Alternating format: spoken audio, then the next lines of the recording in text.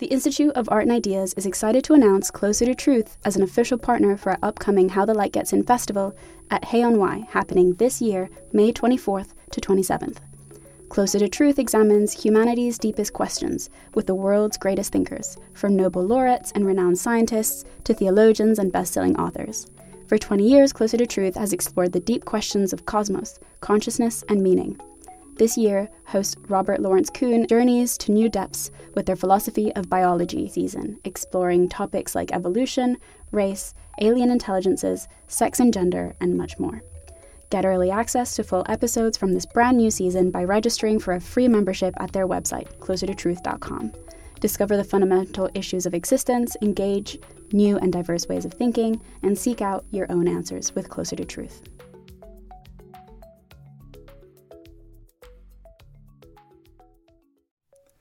Hello! Hello! Welcome to Philosophy for Our Times, bringing you the world's leading thinkers on today's biggest ideas. I'm Ricky, I am production lead at the IAI. And I'm Charlie, and I'm senior producer at the IAI. Today we've got Finding Transcendence in a Secular World, a talk by Rupert Sheldrake, recorded at the How the Light Gets In Festival 2022, the philosophy festival that we produce here at the IAI. In this fascinating talk, Rupert Sheldrake explores the nature of mystical and transcendent experience, but also explores whether such experiences overturn a materialist and secular worldview of our age.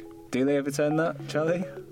To an extent. I think what's impressive about him is whether he's in a debate or delivering a talk, he's perhaps one of the most articulate defenders of the spiritual worldview, and I think he's worth listening just as a result of that. Remember, if you enjoyed today's episode, don't forget to like and subscribe on your platform of choice and visit iai.tv for hundreds more podcasts, videos and articles from the world's leading thinkers. Now, it's time to welcome Rupert Sheldrake to Philosophy for Our Times. Finding Transcendence in a Secular World. Now, the secular worldview is not just a worldview in which governments and institutions are neutral about matters of religion and personal beliefs, but is often a worldview in which the materialist philosophy predominates. And that philosophy says the world is made of matter, matter's purposeless and unconscious, the whole universe is unconscious. Consciousness has emerged for unknown reasons in a tiny, tiny part of the universe, namely human brains, and possibly the brains of animals, other animals as well. But there's no such thing as God or consciousness or spirit out there. And if people have experiences that suggest there is, then basically it's all inside their head, caused by neurotransmitters or short circuits or something inside the brain. So that's the secular worldview as commonly understood. Well, although we live in this secular world with this very secular worldview, lots of people have spiritual experiences, even if they're not religious. And in the 1970s, Sir Alister Hardy, who was professor of zoology at Oxford, decided to look into the natural history of spiritual experiences. He thought if people are having these experiences, which they are, then maybe you could classify them and study them and look at the natural history. So he appealed for people to write in with their stories and built up a large database classifying these spiritual experiences. It turned out they were far more common than he anticipated. And more recent surveys have shown that in some cases up to 50% of the population have had experiences of feeling themselves part of a greater mind or consciousness, or in the presence of a loving consciousness far greater than themselves. They use different words to describe it, but basically mystical experiences. Sometimes these happen in childhood. In fact, they quite often do, often in nature, sometimes through rituals, sometimes in sacred buildings, sometimes through art or music, sometimes through psychedelics. And so these experiences are very common. Also, since the 1970s, there's been a lot of study of near-death experiences, which are not experiences people try and have. I mean, most people don't try to get into a near-death state. It happens spontaneously through accidents, heart attacks, and so on. And many people who have these near-death experiences find themselves going into a state through a kind of floating out of their body going through a kind of tunnel, entering a realm of bliss, joy, peace, and love. Then, of course, they have to come back. They often don't want to, but it's only a near-death experience. So these have now been studied in considerable detail in the field of consciousness studies or transpersonal psychology. People have also studied out-of-the-body experiences, which occur to some people where they find themselves able to travel out of their bodies. We all do that in our dreams, or at least seemingly. We travel in another body in our dreams. We have a dream body. In my dreams, I can walk around and talk to people while my actual physical body is lying asleep in bed. And I'm sure that's true of you as well. And I think the out-of-the-body experience and the dream body and the after near-death experience body are basically the same. I think it's not a great mystery that we have another body because we experience it every single night. Well, there's also many spiritual practices which can make these experiences more likely. They don't guarantee them. But this is the subject of my two most recent books, Science and Spiritual Practices and Ways to Go Beyond and Why They Work. And these spiritual practices have now been studied scientifically. You can study what happens when people do these practices. You can measure what happens. They have measurable effects. And there have now been thousands of studies of spiritual and religious practices. And basically, the overall message from all these studies is that people who do these practices regularly are happier, healthier, and live longer than those that don't.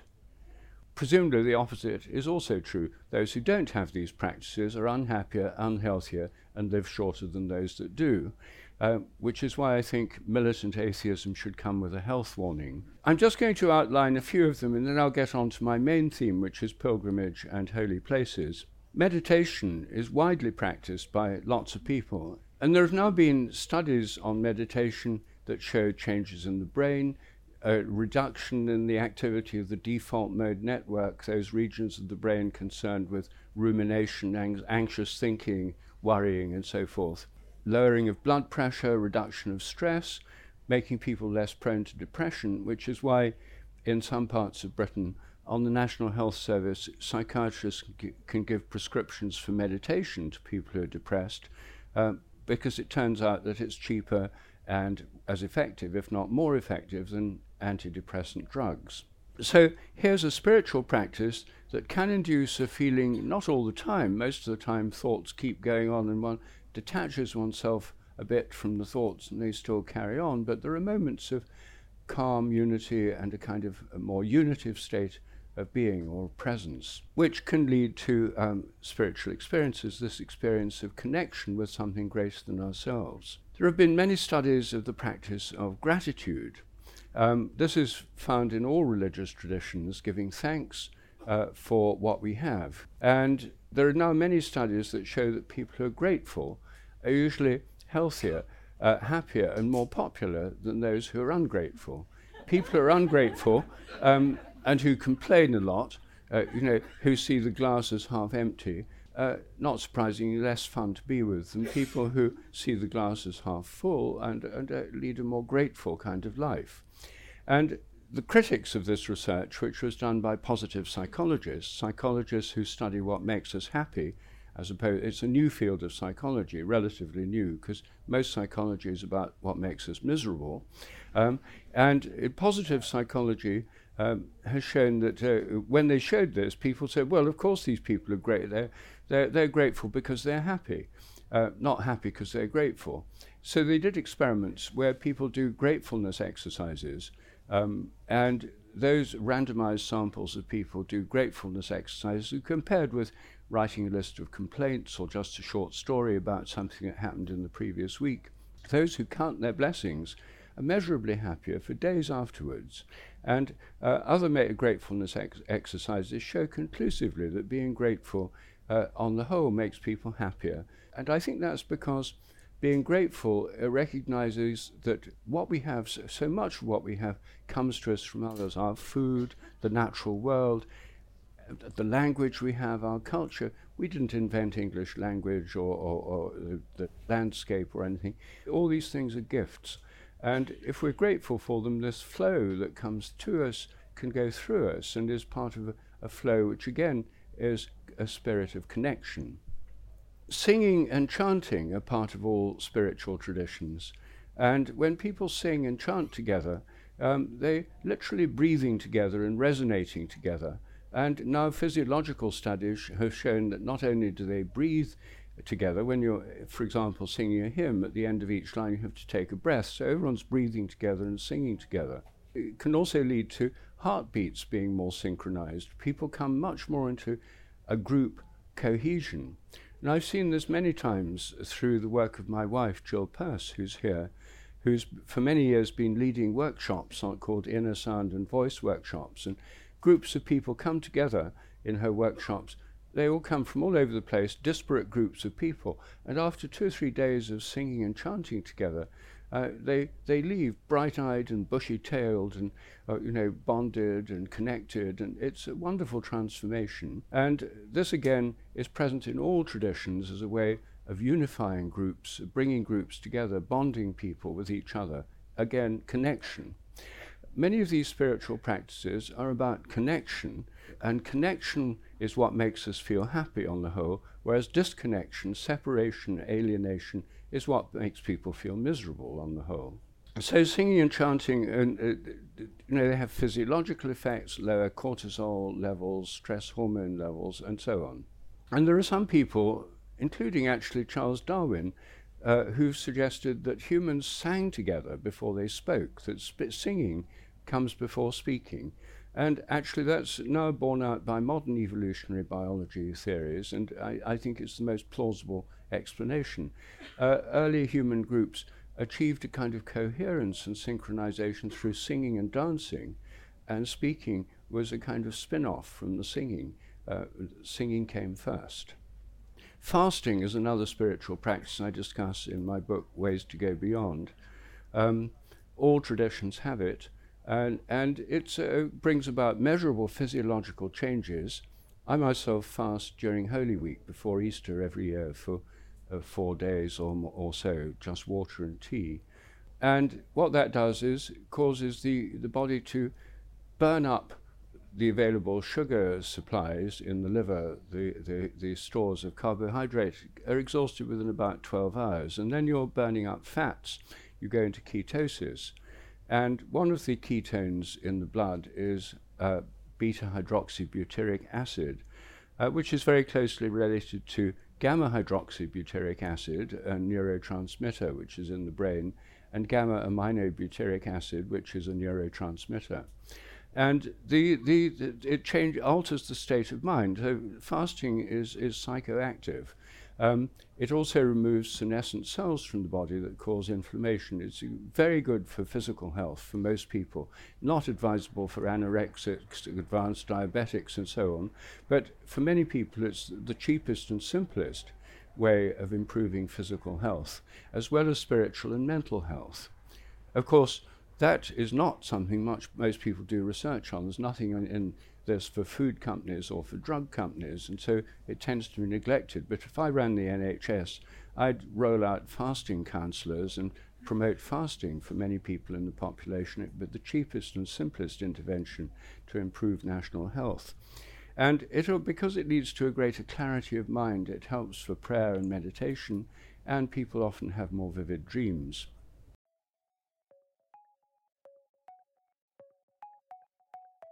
Do you want to hear more from the world's leading thinkers? If the answer to that question is yes, subscribe to iai.tv for unlimited access to thousands of debates, talks, articles, academy courses, and live events.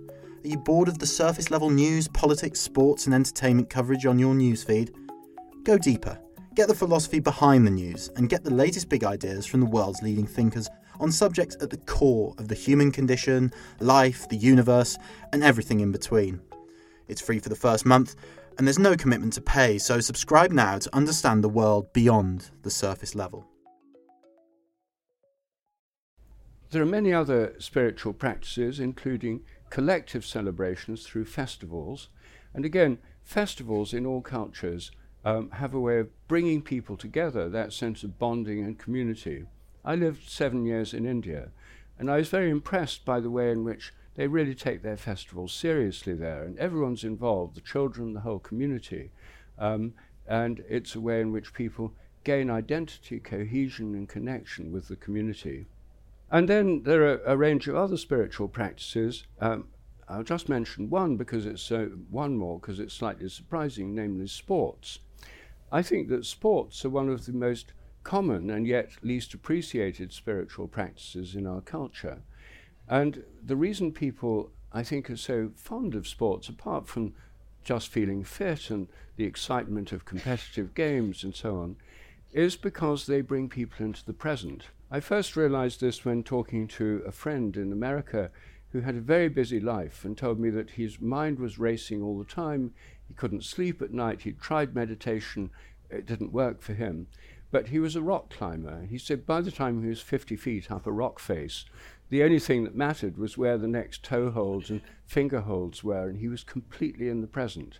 If you're in the middle of a football game and people are cheering on and the ball's being passed to you and stuff, you have to be completely present. You can't be worrying about what you didn't do yesterday or what you might do tomorrow.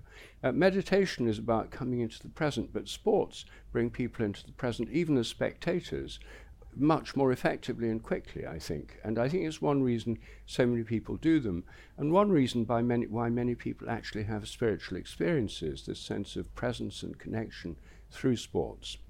What I mainly want to focus on, though, is the spiritual practice of pilgrimage, which is present in all cultures. We find it in India, and in Buddhist countries. People go to places where the Buddha was born or was enlightened, mainly in India. We find it in Islam with pilgrimages to the Mecca and to other holy places. And of course in the Christian tradition, medieval Europe was crisscrossed with pilgrimage routes. Here in England the most famous was the pilgrimage to Canterbury, to the shrine of Thomas Becket. And I think that pilgrimage fulfills a very deep archetypal human need. Our ancestors were all hunter-gatherers. They moved around the landscape. On their journey, the Australian Aborigines call these songlines. They tell the story, they sing the story of the key places they visited on the journey. And if you're hunter-gatherers, you have to move around because animals and plants don't just come to you. Fruit doesn't just drop into your lap, and the animals you eat don't just come and meekly offer themselves up to be sacrificed. You have to move around with the seasons. And so this moving and reaching significant places is fundamental to our whole ancestral history. And I think when the Neolithic revolution occurred, when people settled down and began agriculture, they still had holy places they went to, especially for special seasonal festivals, Stonehenge being one example. It was not in the middle of a city, but people converged on Stonehenge for these festivals. A little bit like today, people converge on Glastonbury for the Glastonbury Festival. So I think in a sense these summer music festivals have reinvented some of these ancient festivals.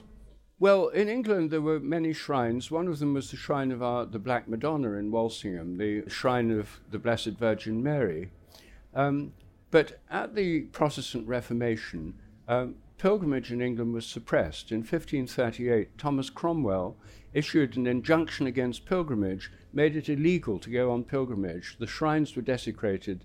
The monasteries that provided the infrastructure for pilgrims, where they could sleep and get fed, were destroyed.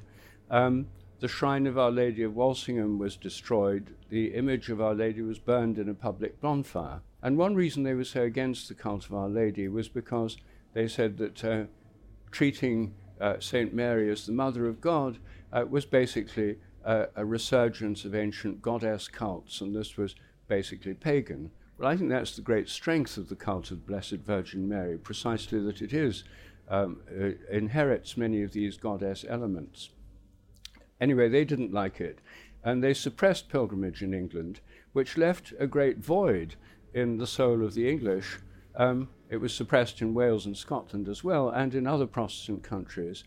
But it left a great void, and I think that's why the English invented tourism. Tourism is best seen as a form of secularized pilgrimage. Tourists still go to the great holy places, the cathedrals, the temples, and so forth, but being tourists, they have to pretend that they're Enlightenment, modern, secular people, and they're basically going out of a deep interest in art history, rather than going there to light a candle or say a prayer or address the god or the goddess or the spirit of the place. And in fact, it's very unsatisfying. All they can do is take photos. So I think it actually is best seen as frustrated pilgrimage.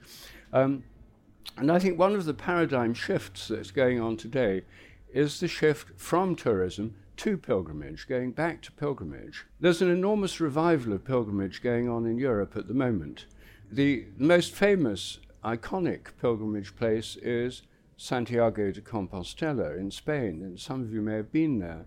In 1987, when the route was newly opened up and they'd got the infrastructure in place, about 1,000 people walked there. In 2019, it was 330,000 people that walked to Santiago de Compostela. And as a result of that, all over Europe, there's been a revival of pilgrimage. Here in Britain, there's an organisation called the British Pilgrimage Trust, which is reopening the ancient footpath pilgrimage routes to Canterbury and to other ancient holy places. In the last 2 years, they've opened short one-day pilgrimage routes, 5 or 6 miles, to all 42 of the cathedrals in England. There's a major route being developed at the moment from Ireland, walking through Ireland, getting the ferry across to Wales, and then to the most important cathedral in Wales, St David's. It goes to St David's Cathedral. There are a number of other pilgrimage routes being developed and opened up here in Britain at the moment. And if you're interested in this, I'd strongly recommend going to the website britishpilgrimage.org, where you can find details of these routes. Now, holy places can be many and varied. In Britain, because of our history, they're mainly cathedrals and churches. There are also holy wells, sacred trees, mountain tops, sources of rivers, and these pilgrimage routes include all those kinds of holy places. And holy places all over the world have been seen as joining points between heaven and earth, and they're typically associated with vertical structures. There are some like caves, which are not where you're going into the bowels of the earth, but many of them with standing stones, with obelisks, with towers and spires, are structures where symbolically the structure points up into the heaven and links the heaven and the earth. But it's more than just symbolic, because these vertical structures actually attract lightning. Lightning doesn't just strike at random, it strikes at the highest places. And when you put metal lightning conductors on them, they become even more attractive to lightning.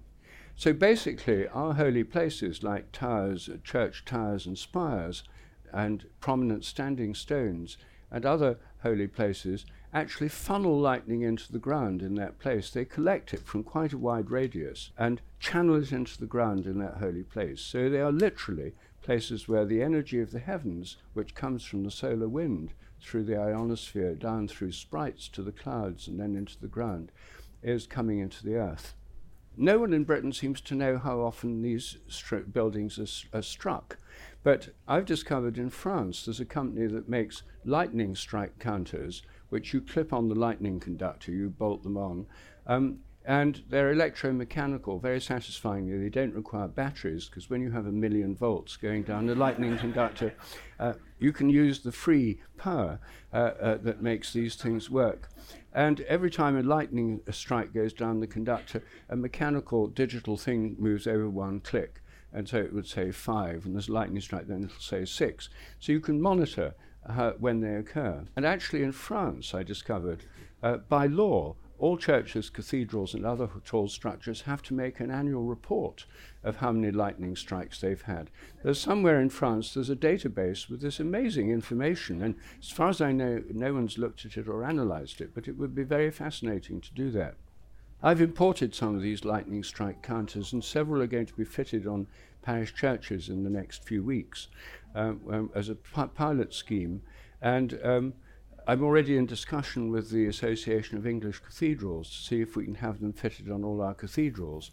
The average cathedral has about 5 lightning conductors from the various towers and so on.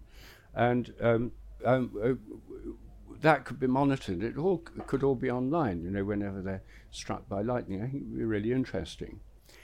holy places, they have this literal quality of connecting heaven and earth. I myself find that it's very helpful to relate to them. Whenever I go to a new town or a city, when I'm traveling, I try and go first to the church, the cathedral, the temple, or the holy place, the mosque, or whatever the holy place is, depending on the country and the culture, and connect with it. It's easiest I'm a practicing Christian, an Anglican, so it's easiest for me with churches and cathedrals because I can light a candle and say a prayer there. But in Hindu temples in India, I do a puja, and mosques are slightly harder, but you can always pray in a mosque. I love holy trees and sacred wells and caves.